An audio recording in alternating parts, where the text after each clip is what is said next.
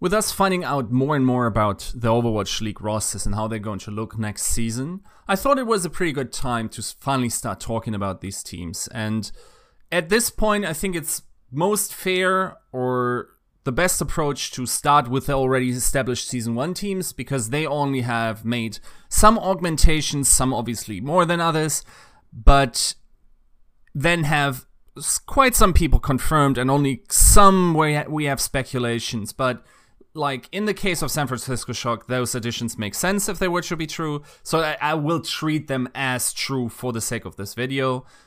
I agree that if you have reservations about the timing of this video, yes, this is highly speculative, and I don't think it would be fair to hold me to these analysis points post-season, but we will see how this shapes out over the season, especially in the start, and then obviously there are so many variables that can happen in an Overwatch League season, such as patches, such as like players falling sick or some other things happening that are unforeseeable at this point in time. But it's still, I think, a valuable thought exercise to sort of see and sort of also in this case build up the hype around this team.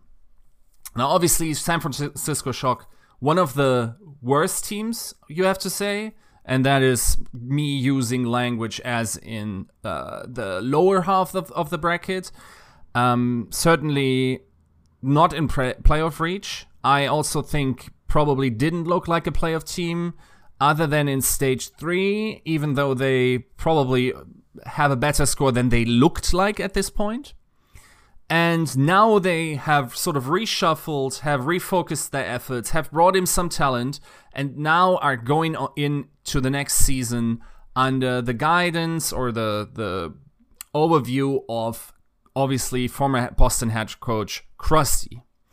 Now, Krusty, to me, strikes me as a sort of perfect Overwatch guy. If you don't know what that means, I recommend watching my last video. It's about perfect and pragmatic Overwatch approaches, and I think Krusty has a pretty good idea what he wants from a team. So him now being given, supposedly, sort of free reins on assembling a roster, obviously in combination with the other coaches, should pan out pretty well, because keep in mind, like, his last project with San Francisco Shock, with Boston Uprising, of course, massively overperformed, we have to say, at this point, in terms of the expectations that they came into the season and what it then finally was.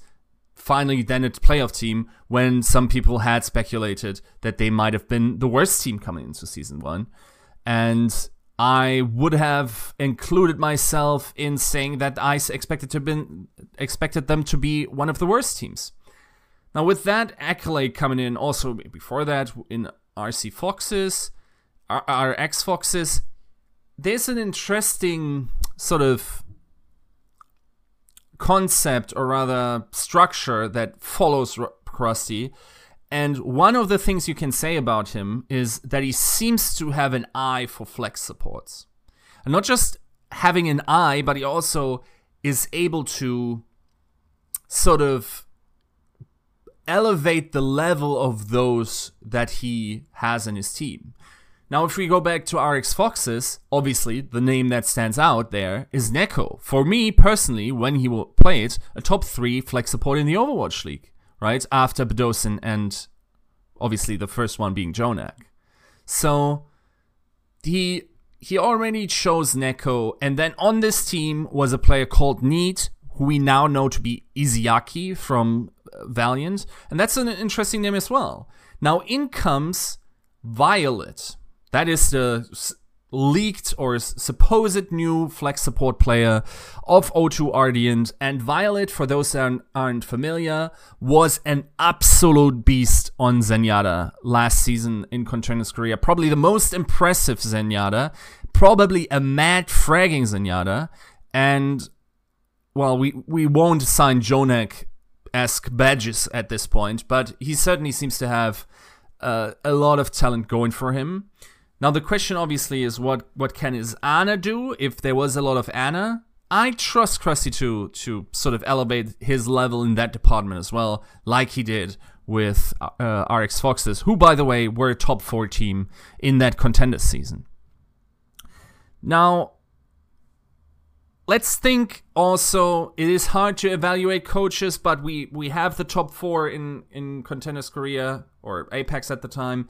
We have the Boston Uprising. We don't know how much of that was all his work, but he seems to at least be able, even if it's not just him that's doing that, he also seems to be able to surround himself with personnel that helps these teams reach higher highs, right?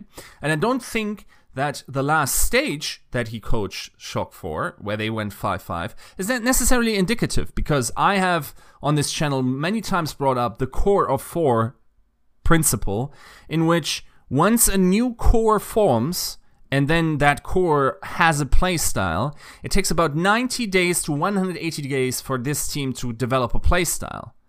Now, that time frame was non-existent in San Francisco Shock under Krusty. So if he wanted to imprint a playstyle upon his team, yes, you can do a lot with high amounts of practice. You're not going to get there where the other teams are in the style you want to play. So I think judging him based, or judging the rest of the team based on that final score, is probably not a fair point. And I also don't think his 5-5 was less impressive than Brad's 6-4 in the stage beforehand. All right, so I've so far only talked about Korean players, or rather coaches. So you think probably at this point, man, like they brought in Rascal, they brought in Smurf, they brought in Violet, this with already Architect and Choi there, this is going to be a Korean roster, right? I don't think it is. And that might solely be the reason, based on one man, that we haven't actually talked about a lot, or haven't seen a lot of talk about in the scene, and that is Moth. I have it on good authority that Moth is an insane shot caller, not just shot calling, but also someone that is an emotional leader. Once again, a topic on this channel. That is someone that does ult tracking very well, that can sort of, it has been described to me as people from before the Overwatch League that worked with him. He shapes the playstyle, he shapes the comms of the team. He tells the players what they are doing wrong in the moment and tries to sort of like guide them out of the way, tries to snap them out. And he does it in a very cerebral way. So I don't think there's actually any way, if all these sayings are true, that Moth is not starting next season. Even though it might just be ridiculous, but it is possible that Moth starts with 5 Koreans. It's that ridiculous, from what I've heard. Now, let's go down the list, right? So let's start with the Westerners. We already have Moths. Then, for me, up next, very interesting guy is Nevix. One of the oldest names in Overwatch, but seems to be able to reinvent himself every single time. And that's another thing about Krusty. He also, everything flex sort of seems to work better under him. So not just flex support, but also flex tanks. Now, Nevix, obviously, as a flex tank, has big shoes to fill if he wants to slot into this starting spot, but he might just do it. Let's compare him directly to Choi Yobin, formerly X6 support. Is also a... Well, no, that's actually not fair to say that he's a Contenders winner. I think Choi just played one game that entire Contenders season before he changed over to the Shock.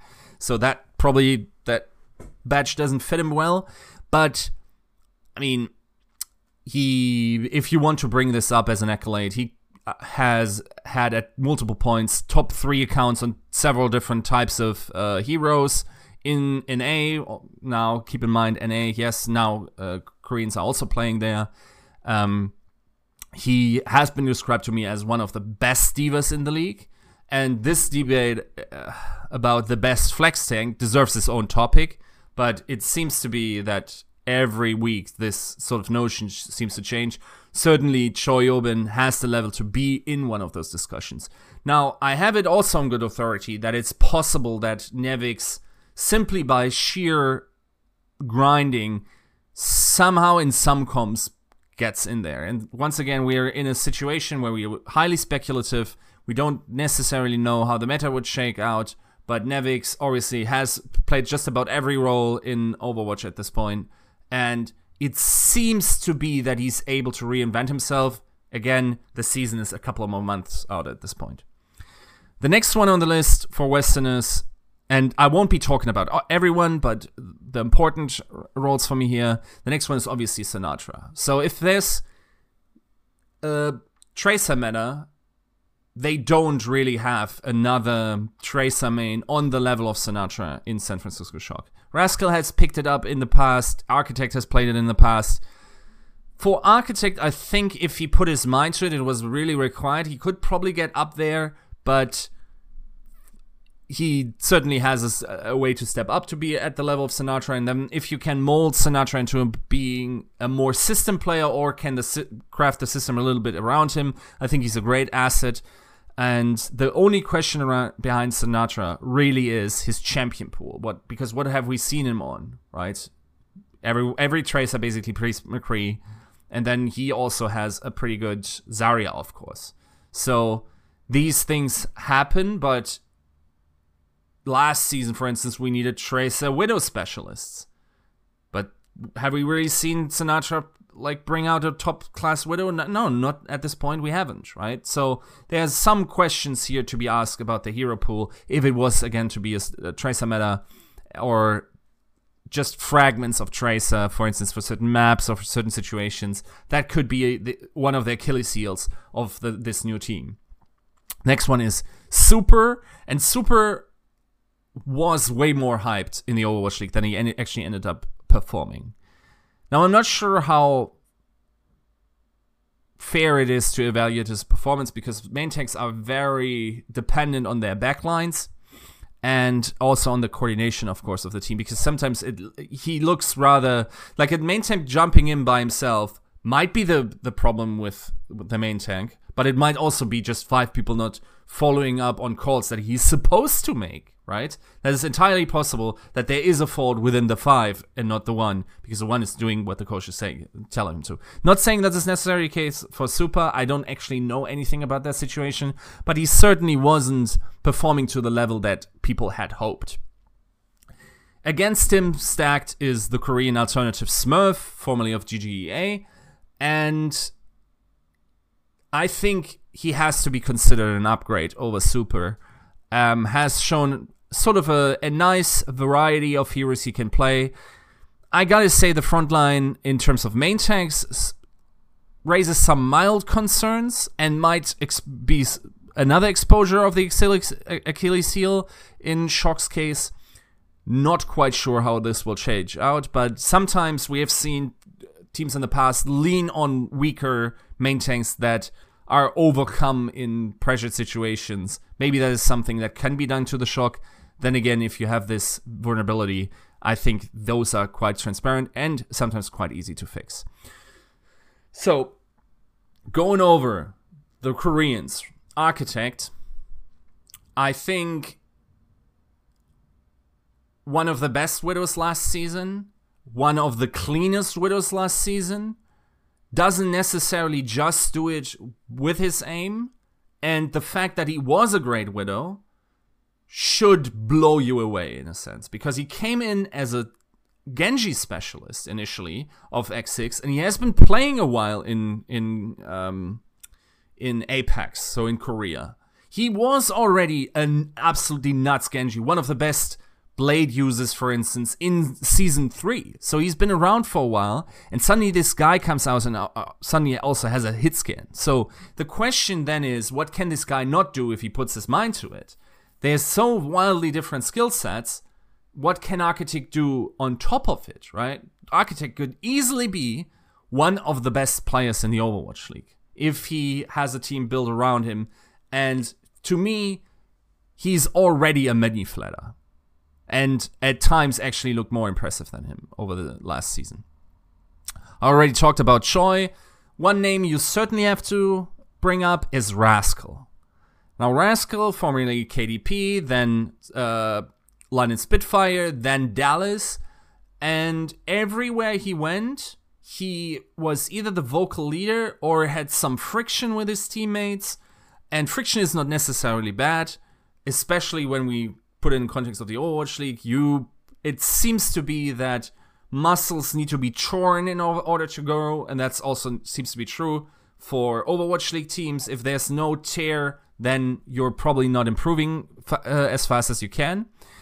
But the problem with Rascal, obviously, as was reported, was maybe the language.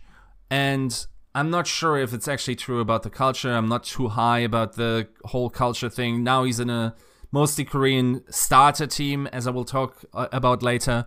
So as a leadership personality, and then also sort of hopefully like parachuted down in his force by Moth, if that is possible for Moth, Rascal could be a great shot calling asset to this team, and was already going in as one of the best players in Season 1. I see Rascal more of a possibly shot calling flex DPS that is probably home on a lot of projectile heroes, so he has that covered.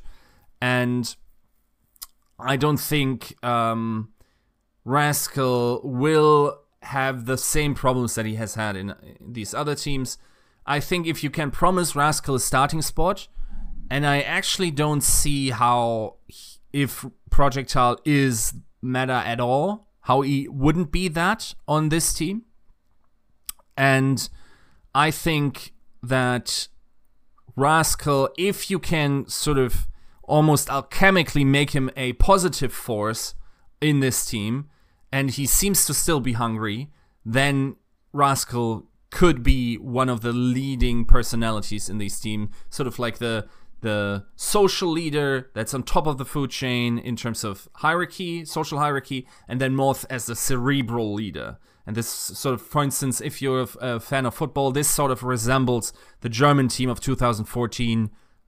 Yes, 2014, when they won the World Cup under Philipp Lahm, who was more the cerebral player, and then, or captain, and then Bastian Schweinsteiger, who was more like the guy that gave everything, especially in the finals, and can, just by the power of his performance, drag everyone with him because he won't ever give up. And if that dynamic can work in Shock, that is certainly a pretty huge asset for them. So, okay, we got to talk about Sleepy. I think it's actually almost unfair to not mention him, but I'm afraid Violet is too good.